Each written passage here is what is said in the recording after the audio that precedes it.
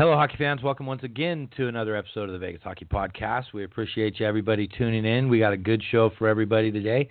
We're going to talk about Vegas's win streak and what went into it, both good and bad.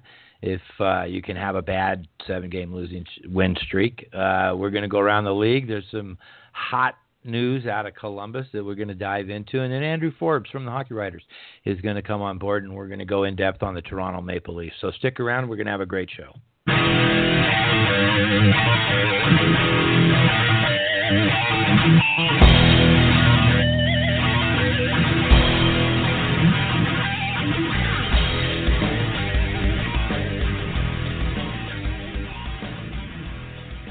All right, Golden Knights fans, here we go. We just came off a 7-game win streak, outscored the opposition 23-9. We got a lot to get to. Let me go ahead and bring in Chris. Chris, good day to you on Long Island, sir. Good day to you. Yes, tough game the other night, but the Sharks are a good team. So it was a good week. It was a good week, and they took two out of 3. Always take that. Did what they had to do against the Devils and the Rangers. Did pretty well against the Metro New York area teams this year, and yep. I think they went 5-0-1. But yeah, the Sharks, and you got a little glimpse of the formula for the Sharks. 30 minutes for Mr. Burns and 30 minutes for Mr. Carlson. 3-2 win for them. Yeah, I mean, it was a tough game. It was a tough fought game. 1-goal game. I mean, it's going to happen. But again, they're in good position. I mean, they are. I think as of yesterday, I don't think it's changed. They're 12 points up on the 4th place team, so which is the Ducks. So I feel good about where the Knights are right now. The question is, are they going to finish first, second, or third? Yeah, I think. I think they're in the top 3 in the division unless something horrible happens. Oh, yeah. Let's look at this win streak because there's some Brandon Pirri news that locally kind of stood everybody on their head before the Sharks game that I want to get into with you in a little bit. But good win streak. I don't think that the team is playing their best hockey yet.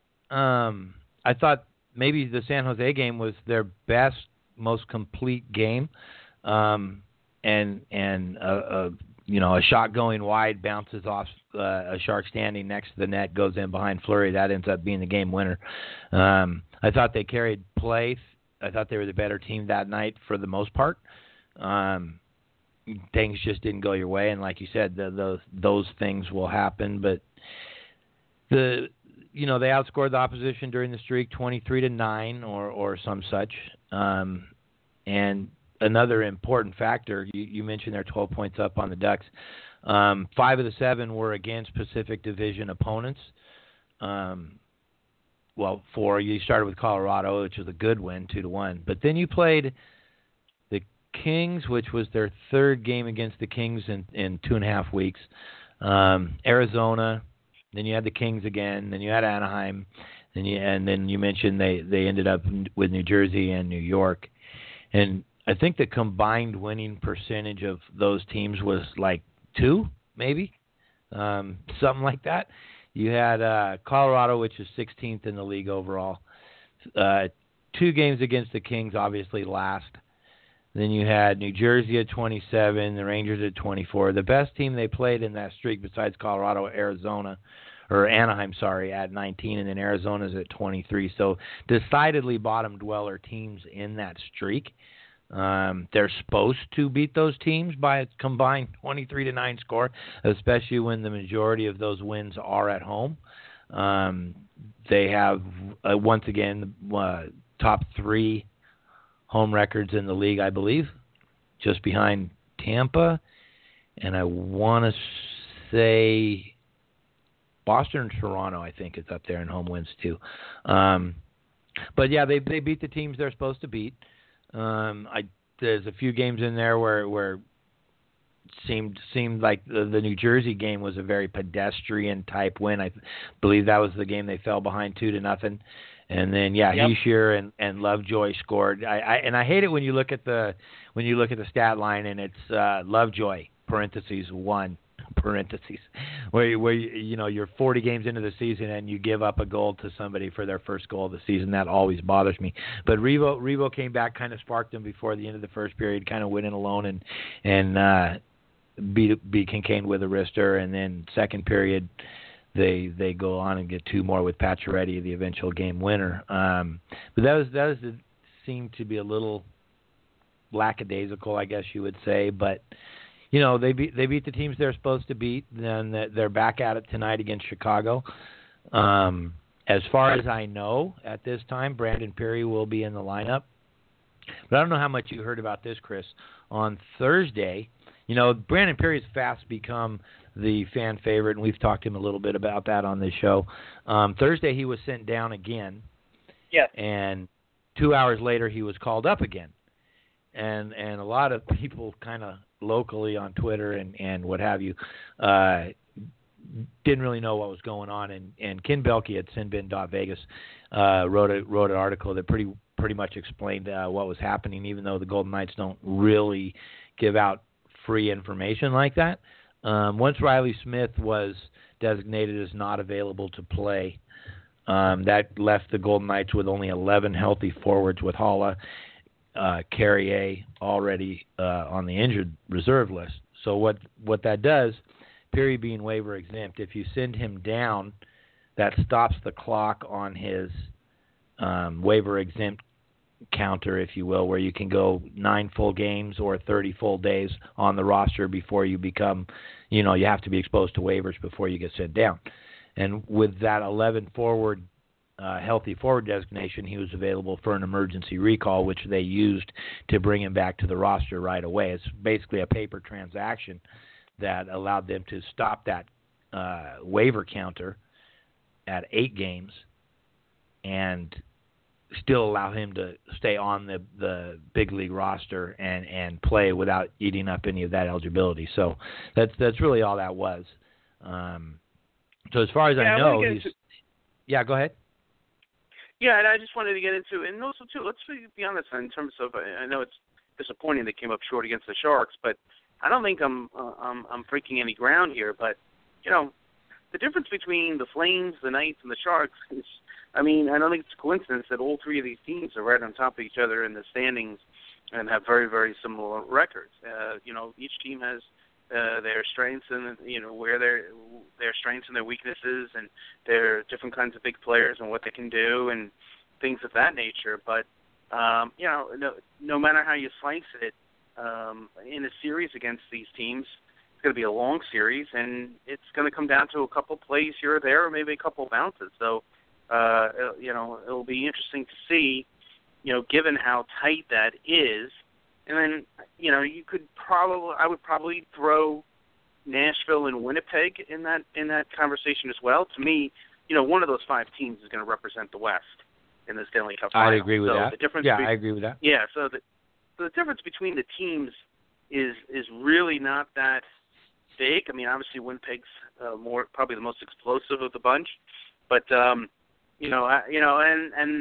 I want to get also talk about, as I put in our outline, I don't want to jump the gun here, which leads me, in terms of what their plan is going to be at the trade deadline, given what I just said. But the Sharks are, the Sharks seem like have gotten a little bit better each month, so that would be a tough series, no doubt. Yeah, we'll talk about getting better each month. I think the more telling stat of where the Golden Knights are is after their 9-12-1 start, they've gone 18-4-3 since then. That's pretty good. Pretty dang impressive considering the injuries they've had, the amount of road games they've played, and earlier in the season the competition that they played when they got a lot of their East Coast and Canadian trips under their belt for the season. Then obviously that coincides with Nate Schmidt's return to the active roster. I think, and we said this before, that if they had got to the 20-point mark or the 20 points in the first 20 games, and they would have a 60% point points for in your available games the rest of the way, they would end up right at 100 points, I think, when we were talking about that. Well, right now the Golden Knights are .617, 10th in the league in points per game. So they're right on track to do what we thought they would do, and now they're heading into the more beneficial part of the schedule. And I still think with the way the schedule is for them, I would still put them the leader in the clubhouse as a chance to come back and defend their Pacific Division championship. I got to see more of Rittich with Calgary if he's really going to grab that number one. It's no secret I've never liked Mike Smith with the Flames. I think Martin Jones has been up and down this year. I still believe in him, though. He played his best game of the season, I think, against the Knights Thursday night. He was fantastic, and I still believe in him too. I'm familiar with Martin Jones back when he was a Kings prospect. Very good goaltender. Let's not forget a couple of years ago, the Sharks got to the Stanley Cup Finals. He was very big in that playoff in that run, and I would argue he was their best player in the Stanley Cup Finals. I don't want to say single-handedly, but he did a lot in the two games that they won. In the games that they lost, he probably might even play better and gave them a chance to win in those games. So I know I know the save percentage and all that isn't great this year. He hasn't had his best year, but he still has time to get everything in gear. I'm a big believer in him. So am I. It seems like the Knights, and I don't want to say have his number, but there are certain teams that teams match up good against goalie-wise. The Knights did very well against the Sharks last year. William Karlsson, obviously, with what turned out to be really the division-clinching goal when he came down shorthanded in the third and puck back between his legs, whatever. Everybody knows that goal. And then in the playoffs, I think they ran Martin Jones at least twice in that series against him. So if there's an edge there, I'm going to go ahead and give that to the Knights. But it's going to be tight the rest of the way. I'm still not sold all the way on Calgary. They went through a rough stretch. It seems like they've got their wheels back under them. I think it's going to come down really to the Sharks and the Knights of who has to play the 2-3 matchup and who gets to go wild card when it comes down to playoff time. But anyway, yeah, let's talk about the trade deadline. I want to dive into this. Yeah. Because within the last 12 months, the Knights have made a lot of moves.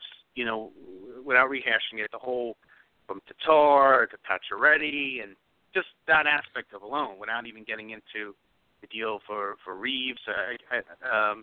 But long story short, over the last 12 months, they've traded, a number of draft picks, both from last year's draft as well as this upcoming draft. Yeah. Prospects. So they've traded quite a bit of futures. Now, they do have 3 number 3s in this year's draft. So they have some depth there, some ammunition, if you will. They have their own 1 and their own 2. So, how does George McPhee and company attack this? Obviously, they have a good team. They have a deep team. It's not like you would say this team isn't strong enough defensively or can't score enough or doesn't have the goaltending. But adding the right piece, be it someone on the third or fourth lines, either on offense or defense, or another really good player, could be the difference between losing in a 7-game series in the first round and getting all the way to the Stanley Cup Finals. So what's your opinion on how aggressive the Knights should be with the trade deadline, believe it or not, a little over a month away? I think cautiously aggressive is the way I would put it. I think that pending health issues, obviously, that's always a factor. Yep. But let's say Riley Smith comes back. He hasn't had a great goal-scoring year, but he does a lot of things that need to be done to keep Karlsson and Marchessault successful on that first line. If we can keep Pacioretty in the lineup and Stastny in the lineup and Tuck in the lineup, I think they will overtake that Karlsson line as the most reliable scoring line. That line's dynamic. Their speed, Stastny and Tuck both aren't afraid to go wherever they need to go or throw the body to get position in the scoring areas.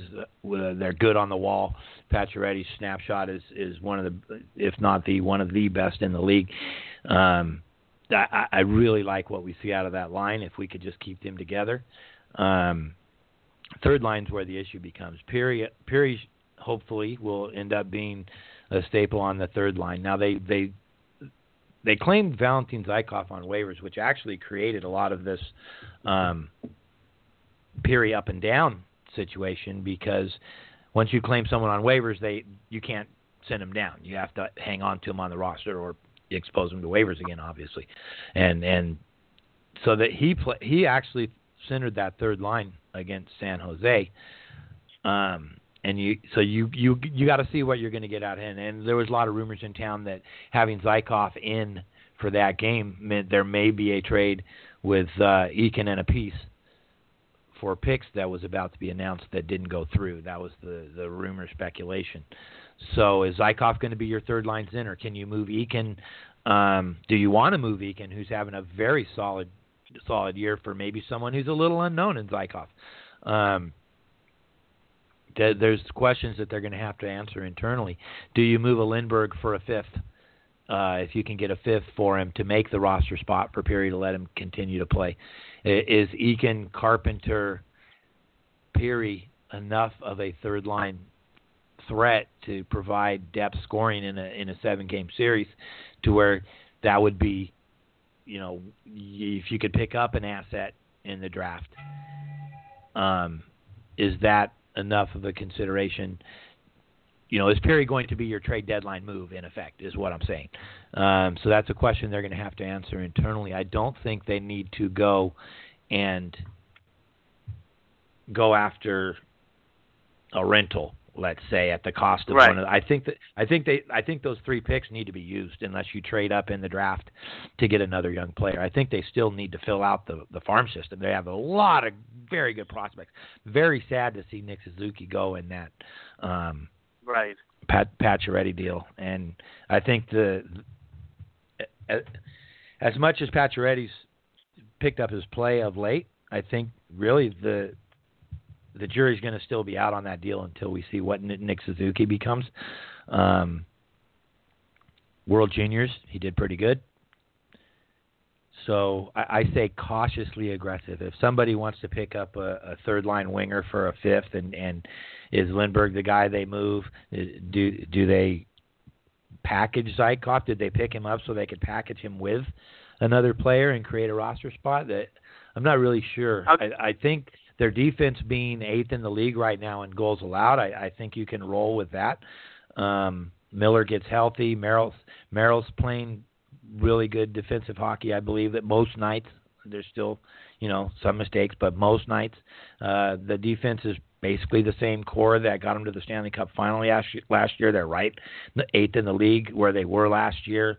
So I don't see the need to go and move any more of those assets. You still need to build the depth in your system, Chris. Well, they've been aggressive. I mean, history has shown us the last 12 months, and obviously they got to the Cup final last year. So agreed. The other thing to throw out is they also have 3 second-round picks in 2020. So yes. I'm just wondering if they went to a team and said, "Hey, look, I'm willing to trade one of my thirds this year, and then one of my twos the following year." They could probably now you brought up a good point. Would they be willing to dab into a rental market on someone who, they're just going to have for the playoffs, for the spring run? So these are all questions that they have to figure out. There's, like I said, there's no reason why they can't have another long run.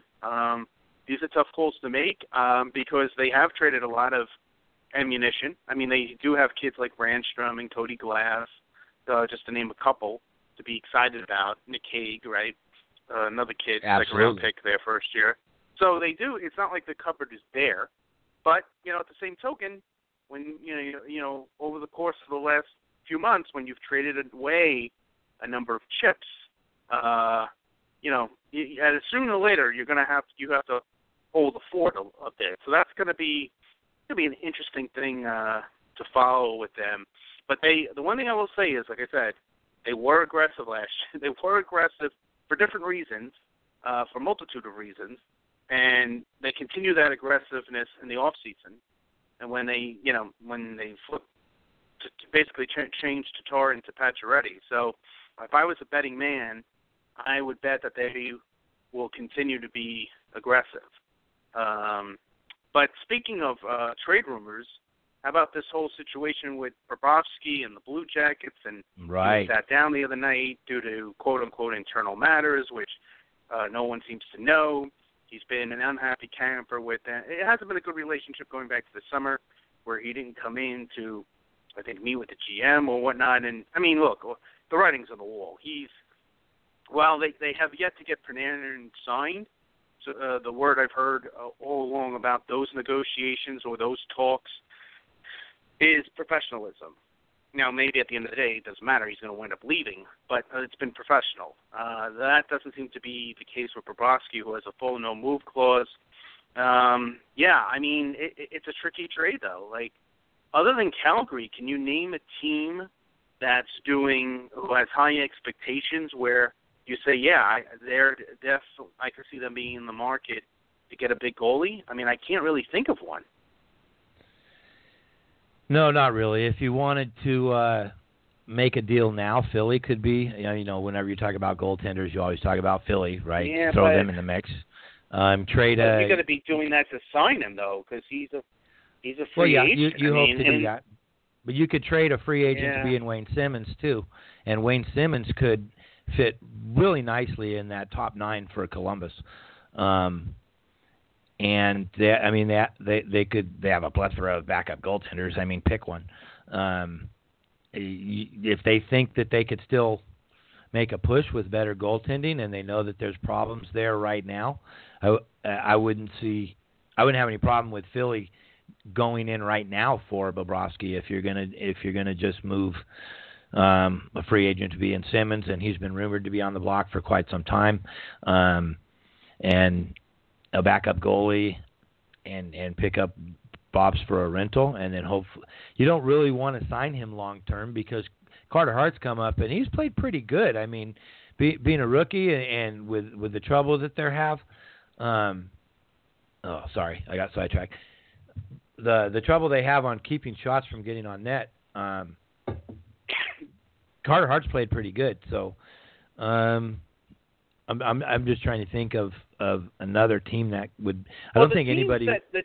Go ahead. The teams you've kind of heard a little bit about in terms of wanting him long term is recently heard Florida and Vancouver, and Florida's good. Which would make sense, but again, where those teams are at right now, I mean, they're not going to trade away big-time futures for Columbus. And I guess that's the other part is for Columbus. Or if they're looking to move him, are they looking to make a move to help their team now and see if they can go on a playoff run? Again, this is a franchise that's had a lot of good teams, never won a playoff series.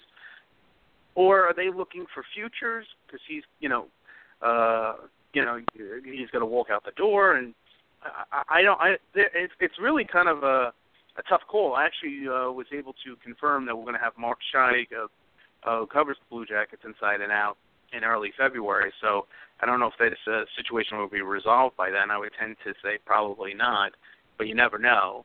But I don't know where you move Bobrovsky. That's the thing. I don't see a great fit out there for a deal. Trading a goalie, believe it or not, is a tricky situation because there's usually only a couple teams that don't have one, and then you throw into the mix that this guy is a pending unrestricted free agent. And unless you're going to pay him a contract that's similar to Carey Price right now, he's not going to sign. Yeah, for sure. No question about it. It's going to be And we've been talking about this situation in Columbus for a while. That's why when we brought it up last week as we went around the league, I said that Columbus absolutely has to move both players. I think you said the Panarin negotiations have been professional. I agree. I also don't think that he will be back. He doesn't want to be in a small market. He does, for whatever reason. Kudos to him. He's kept it very professional, but I believe he's gone.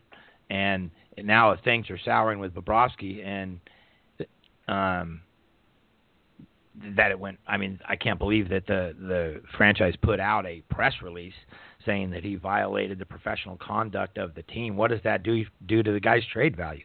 You just hamstrung yourself a little bit, in my opinion. You're trying to paint the guy out as a problem or a cancer in the room or whatever the goal was of making that press release. It would have been a lot easier to say illness and keep that in house. You know what I mean? I don't think that helps them move him, knowing that there's problems in the room. You know what I'm saying? Maybe they're honest to a fault. I don't know. Yeah, it's not required in that situation, sir.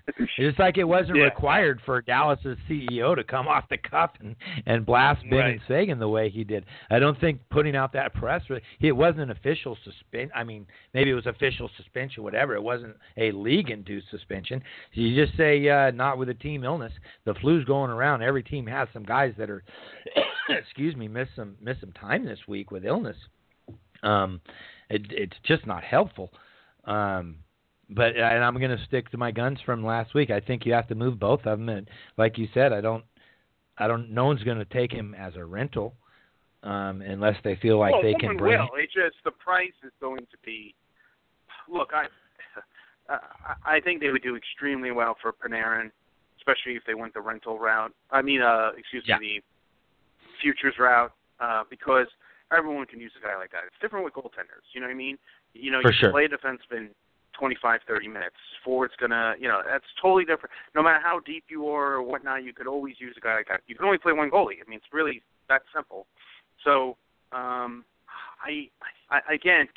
in terms of teams right now, the only one that really jumps up to mind is Calgary. I mean, if you're St. Louis or if you're Florida or you're Vancouver or a team like that, and you're looking at both now and big picture, you're going to be very careful about trading away your futures. Or if Columbus looks at it like, say, hey, look, we're going to lose them anyway, I'm willing to trade a Bobrovsky for a Wayne Simmons. Now, Philly's really buried. I mean, they're going to have to go on an amazing run. And, the East is a little bit different from the West from this standpoint.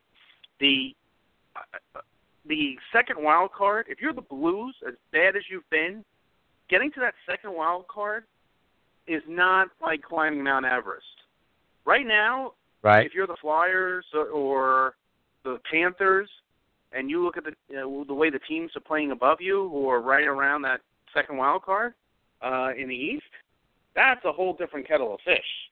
I mean, right now, there's a team playing really well in the East that is not going to make the playoffs. Now, a lot can change, and what I mean by that is when you look at the top, let me just pull up the standings here real quick because we're going to have Andrew Forbes in a second. When you look at he's with the us Islanders now, so finish your thought. Oh, okay, and the Sabres and teams like that, whereas in the West, it's totally different. I mean, I am, not blown away between Minnesota, St. Louis, Anaheim, Edmonton. I mean, if someone were to get on a run, that would be different. Whereas the second wild card in the East, when you got, even, Montreal and Buffalo and, even the Islanders or even Carolina, let's not forget about them. So, anyway, it should be interesting. But why don't we bring Andrew on? Yeah, I want to welcome Andrew to the show. You could follow Andrew on Twitter at Andrew G. Forbes. He is I believe the lead writer at the Hockey Writers, covering the Maple Leafs and the Knights. Andrew, welcome to the show, sir. Again, longtime guest. We appreciate having you back on. Hey, gentlemen, it's great to talk to both of you again. Let me just shoot a 1-0 Islanders over to Chris real quick. Beauvillier just scored.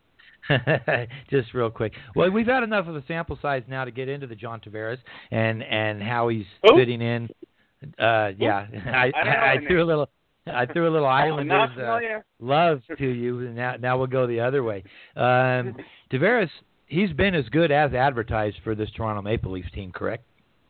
Oh yeah, and I mean, and then I was saying the other night, if he'd come over and put up 25 goals in his first season, back home, I think people would be pretty impressed and know that there's more to come. But to go out there and put up 29 through 43 games, I mean, that's just it's unbelievable what he's doing right now. I agree 100%. If people grab him on their fantasy team at the start of the year, there's some happy people out there for sure. Were you surprised how quickly the chemistry on his line came together? Not so much. The biggest thing I think is, if he was playing with somebody other than Marner, I think we'd be talking a little bit differently. I'm not saying he wouldn't be having the season he's having, but a guy like Marner just seems to click with so many different players. The way he goes out there and just controls the puck and controls the play, and he's able to, create off of possession, right? And I got to watch him kind of come up through the London Knights organization, and he did the same stuff through junior. And the way that, like I said, the way that he can gain the zone and really just controls the play, really opens up the ice for guys like Tavares. So to be able to have that kind of chemistry on the first line, it's just, it's unbelievable the way that they've kind of clicked, right off the hop. Well, that was, his nickname, obviously, coming up with the Knights in draft year was the Magician, and we're seeing that grow into his game here in the National Hockey League. Is it a stretch to say that all around he's going to be the best Leaf of the big three that came up? I think in terms of if you're talking about you're talking about health wise and his ability to put up the offensive numbers and still, I mean, defensively, like the way that he plays in his own zone, he gets back, he puts 110% in every game. And I think he had a small slip up last season where his play started to come into question. He got posted on the fourth line for a little while and really learned his lesson. I think it's not a stretch to say that he's going to be maybe the best of the big three, but I don't think you ever really question Austin Matthews. I think the big thing with Matthews, is just health. Yeah. And I mean, if, you get a guy like him staying healthy throughout the year, and he's going to be right there with Marner in terms of, point production. And I mean, just look at the production through their first, couple hundred games, and, Matthews is averaging a point per game where, Marner's just a little off that pace, but he's been able to stay healthy over that span. So if you get that consistency and that health, your health stays, 100% while you're through the season, I mean, Marner's definitely going to be up there, and I'd be shocked if he didn't get a good payday this coming summer. Oh, he's got to get a payday. I mean, I remember when we were doing our draft preview that year. The only knock on him was his size, and I kept calling him Little Mitchie Marner.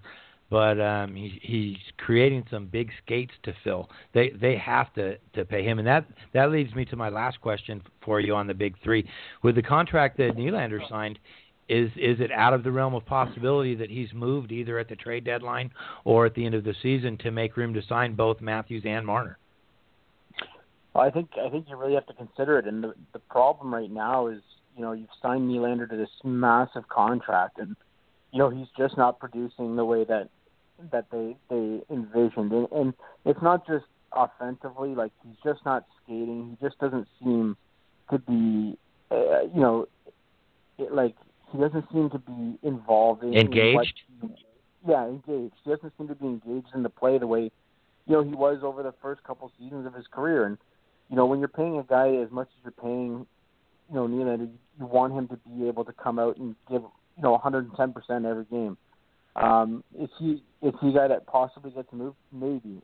You're going to have Gardner off the books. Are you going to bring him back? Like, there's a lot of questions surrounding this Leaf team going into the offseason, and I don't think there's any doubt that Dubas is going to find a way to get both Marner and Matthews signed, and if that means moving a couple of other pieces, that's exactly what he's going to do. And lastly, before I bring Chris in, there has been rumors in the last week or two that teams like Arizona could offer sheet, and the one season max, I believe, is $16 million. I don't know if that's something that the Maple Leafs would be worried about, but certainly if that situation came up, they don't have any room to combat that. They would have to take their assets and lick their wounds.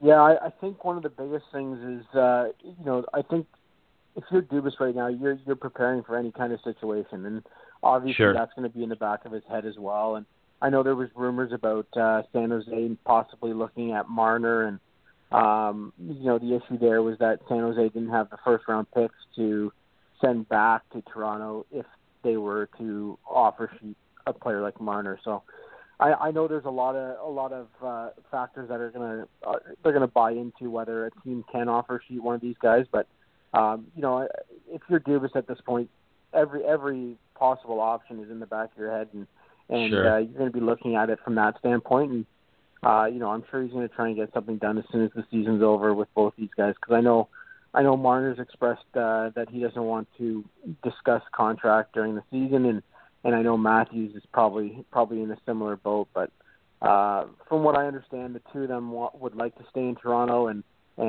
looking for long-term deals that will keep them there for the majority of their career. So if that's the case, and you can finally find a way to lock up some key core pieces and make open up your window for many years to come.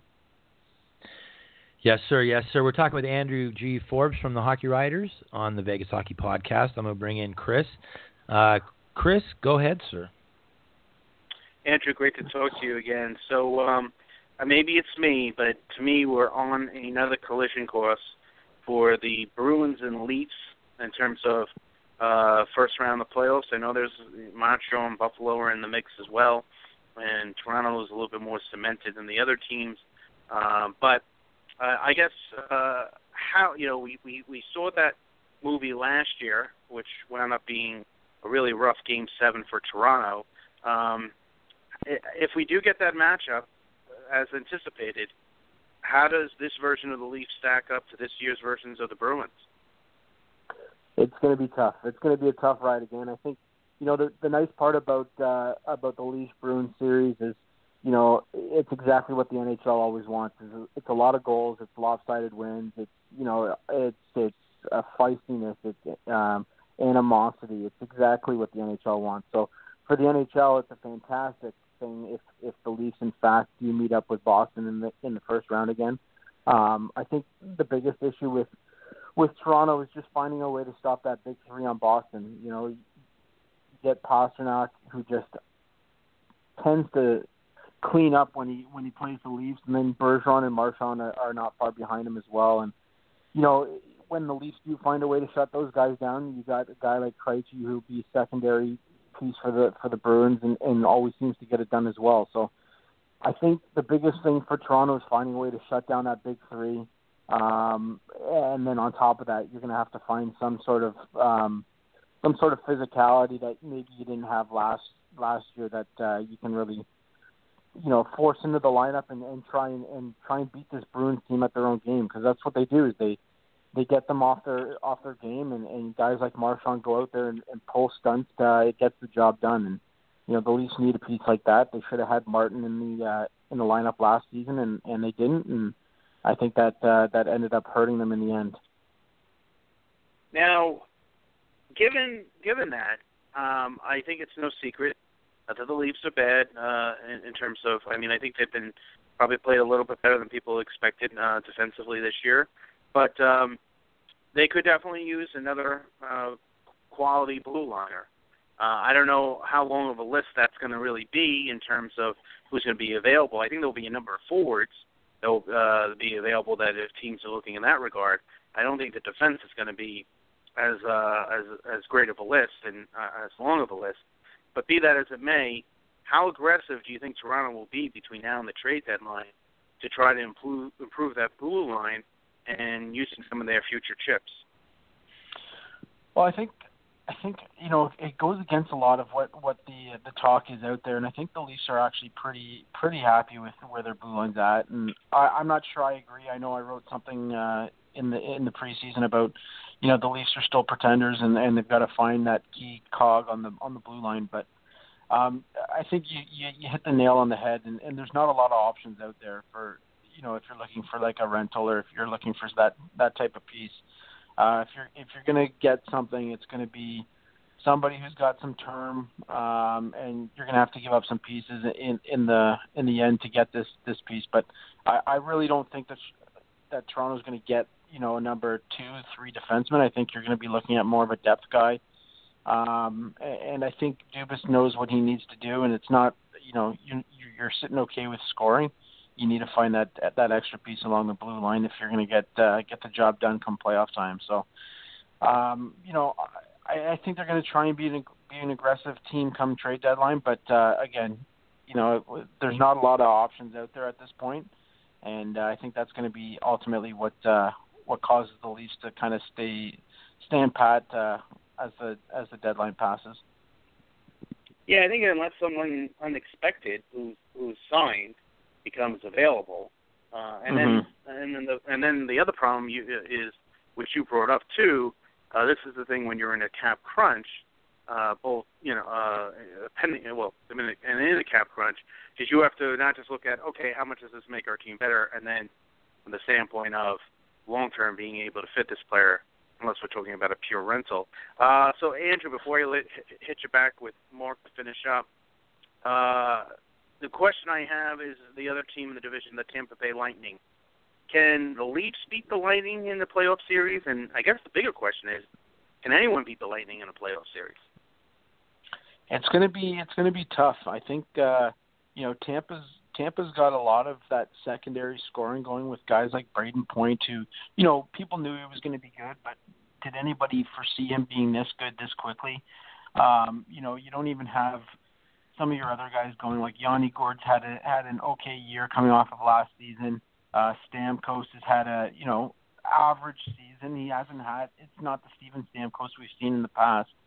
But this is a team that's getting all kinds of scoring from all over, and that makes it tough to compete when you've got 3, possibly 4 lines going at a time. It makes it tough for them, and that's They haven't even had like the scoring from some of their blue liners that they've had in the past years. So I think it's going to be hard to compete against Tampa. That said, come playoff time, anything can happen, and we've seen Tampa go in as the top seed in the East before, and it doesn't always turn out well for them. So it'll depend on injuries and health of their players, and I think if they can stay healthy and Vasilevsky can stay healthy, I think Tampa's going to be a tough team to beat down the stretch in the East. Actually, one last one before I hit you with Mark. If Toronto, let's say, has another plays like a Boston in the first round and plays well like they did last year, and loses in a long series like last year, how will the fan base be? Will they still be like, okay, we're still going in the right direction, or do they really need to make a step this year? I think there's a lot of pressure on them this year to make that step. I know you've got a lot of kids still on this team, and a lot of guys just kissing their 20s. But the thing is, like, when they first got Matthews, the talk was this was going to be a 5-year rebuild. Now you're in year 3 of that 5-year rebuild. But you want to take a step every season, and right now they haven't over the first 2 years.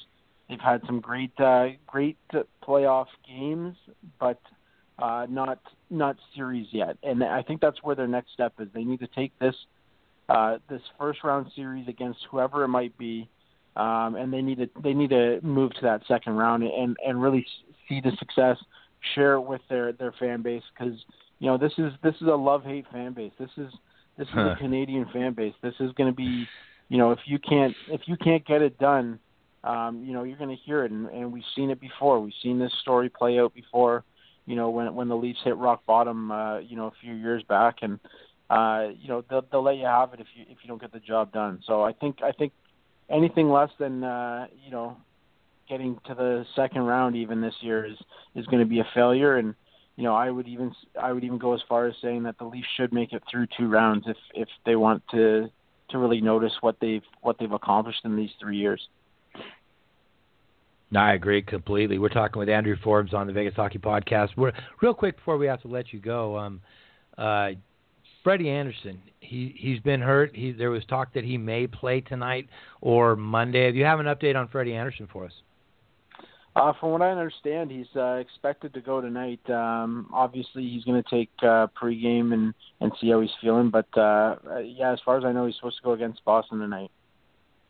Okay, that'll be a good test to see where he's at. The first game back kind of excuse me.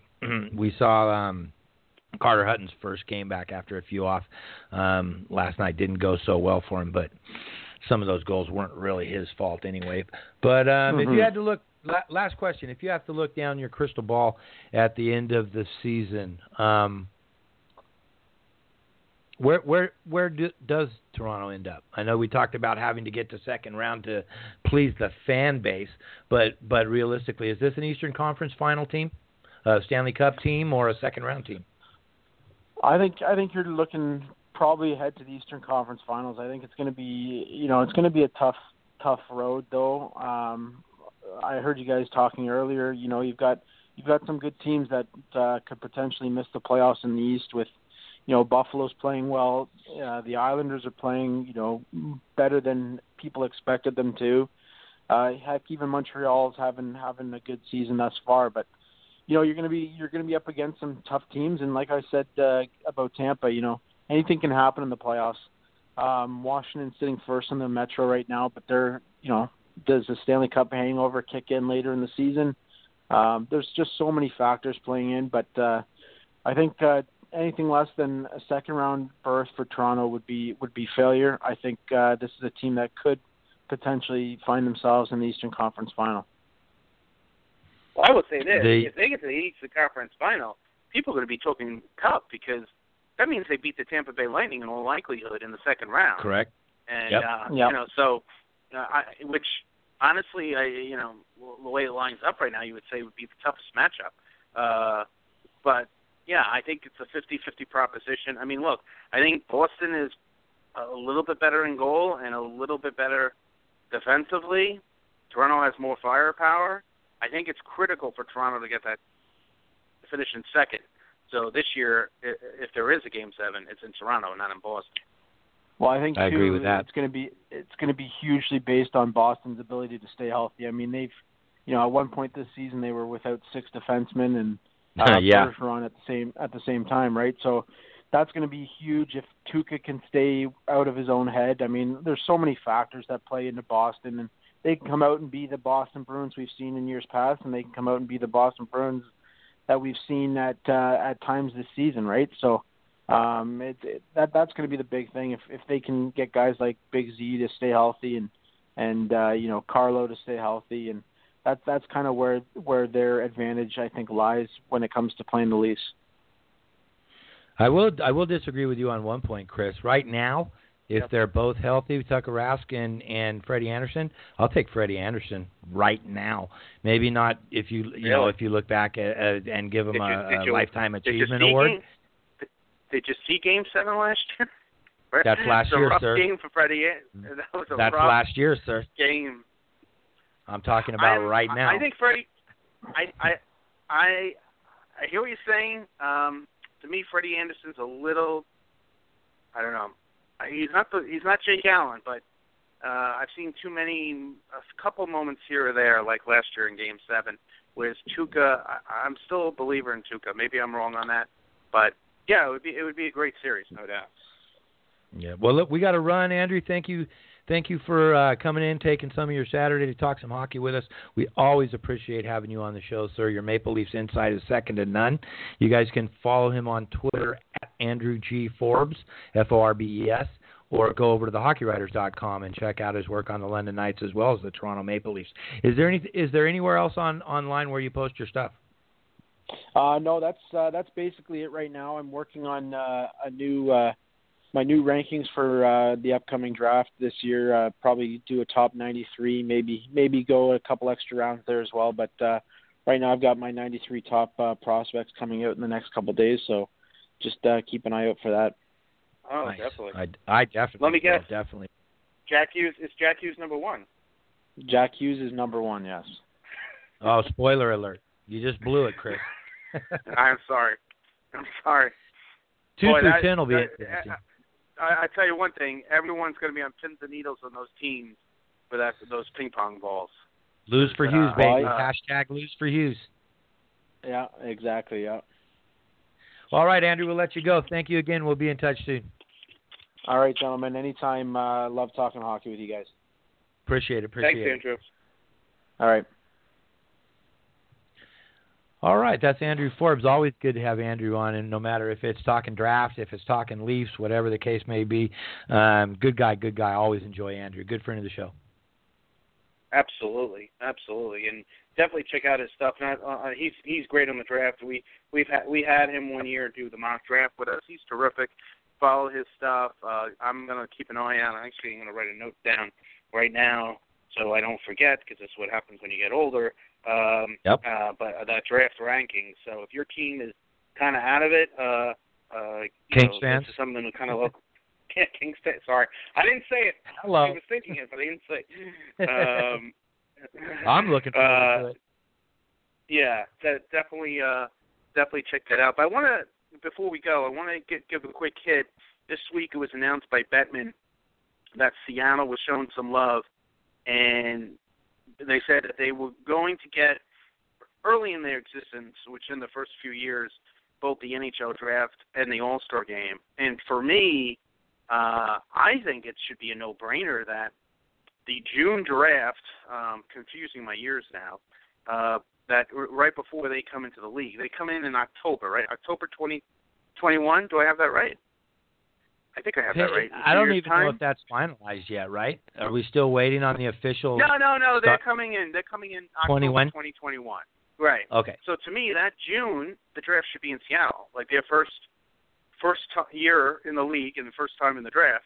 That should be a no-brainer. It should be in Seattle, and then you're going to have their first. You're going to have the expansion draft there a week before. Don't mean to interrupt you. But and, the expansion draft will be.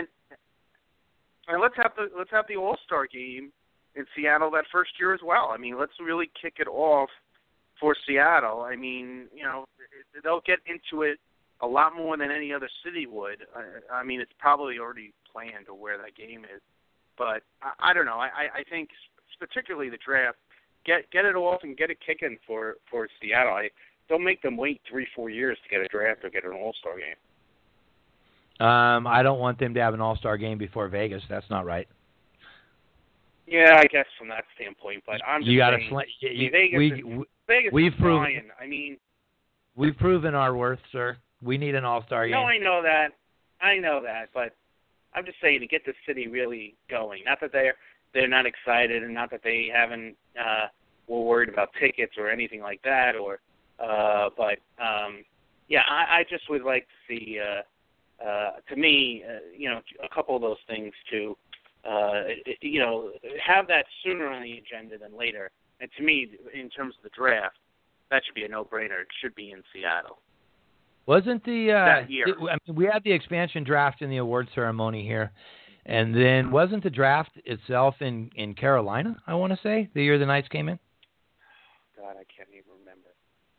They all kind of went together 2 years ago, but yeah, I want to say it was in Carolina. And that was kind of weird, where you had the whole hockey world here in Las Vegas for the expansion draft, and then you turn around and have to leave and go do the draft in another city. I like where your head's at for the given the expansion draft and the amateur draft to Seattle in the same season. I don't have any problem with that. Logistically, it would be better for that franchise to just be able to stay home and do their thing.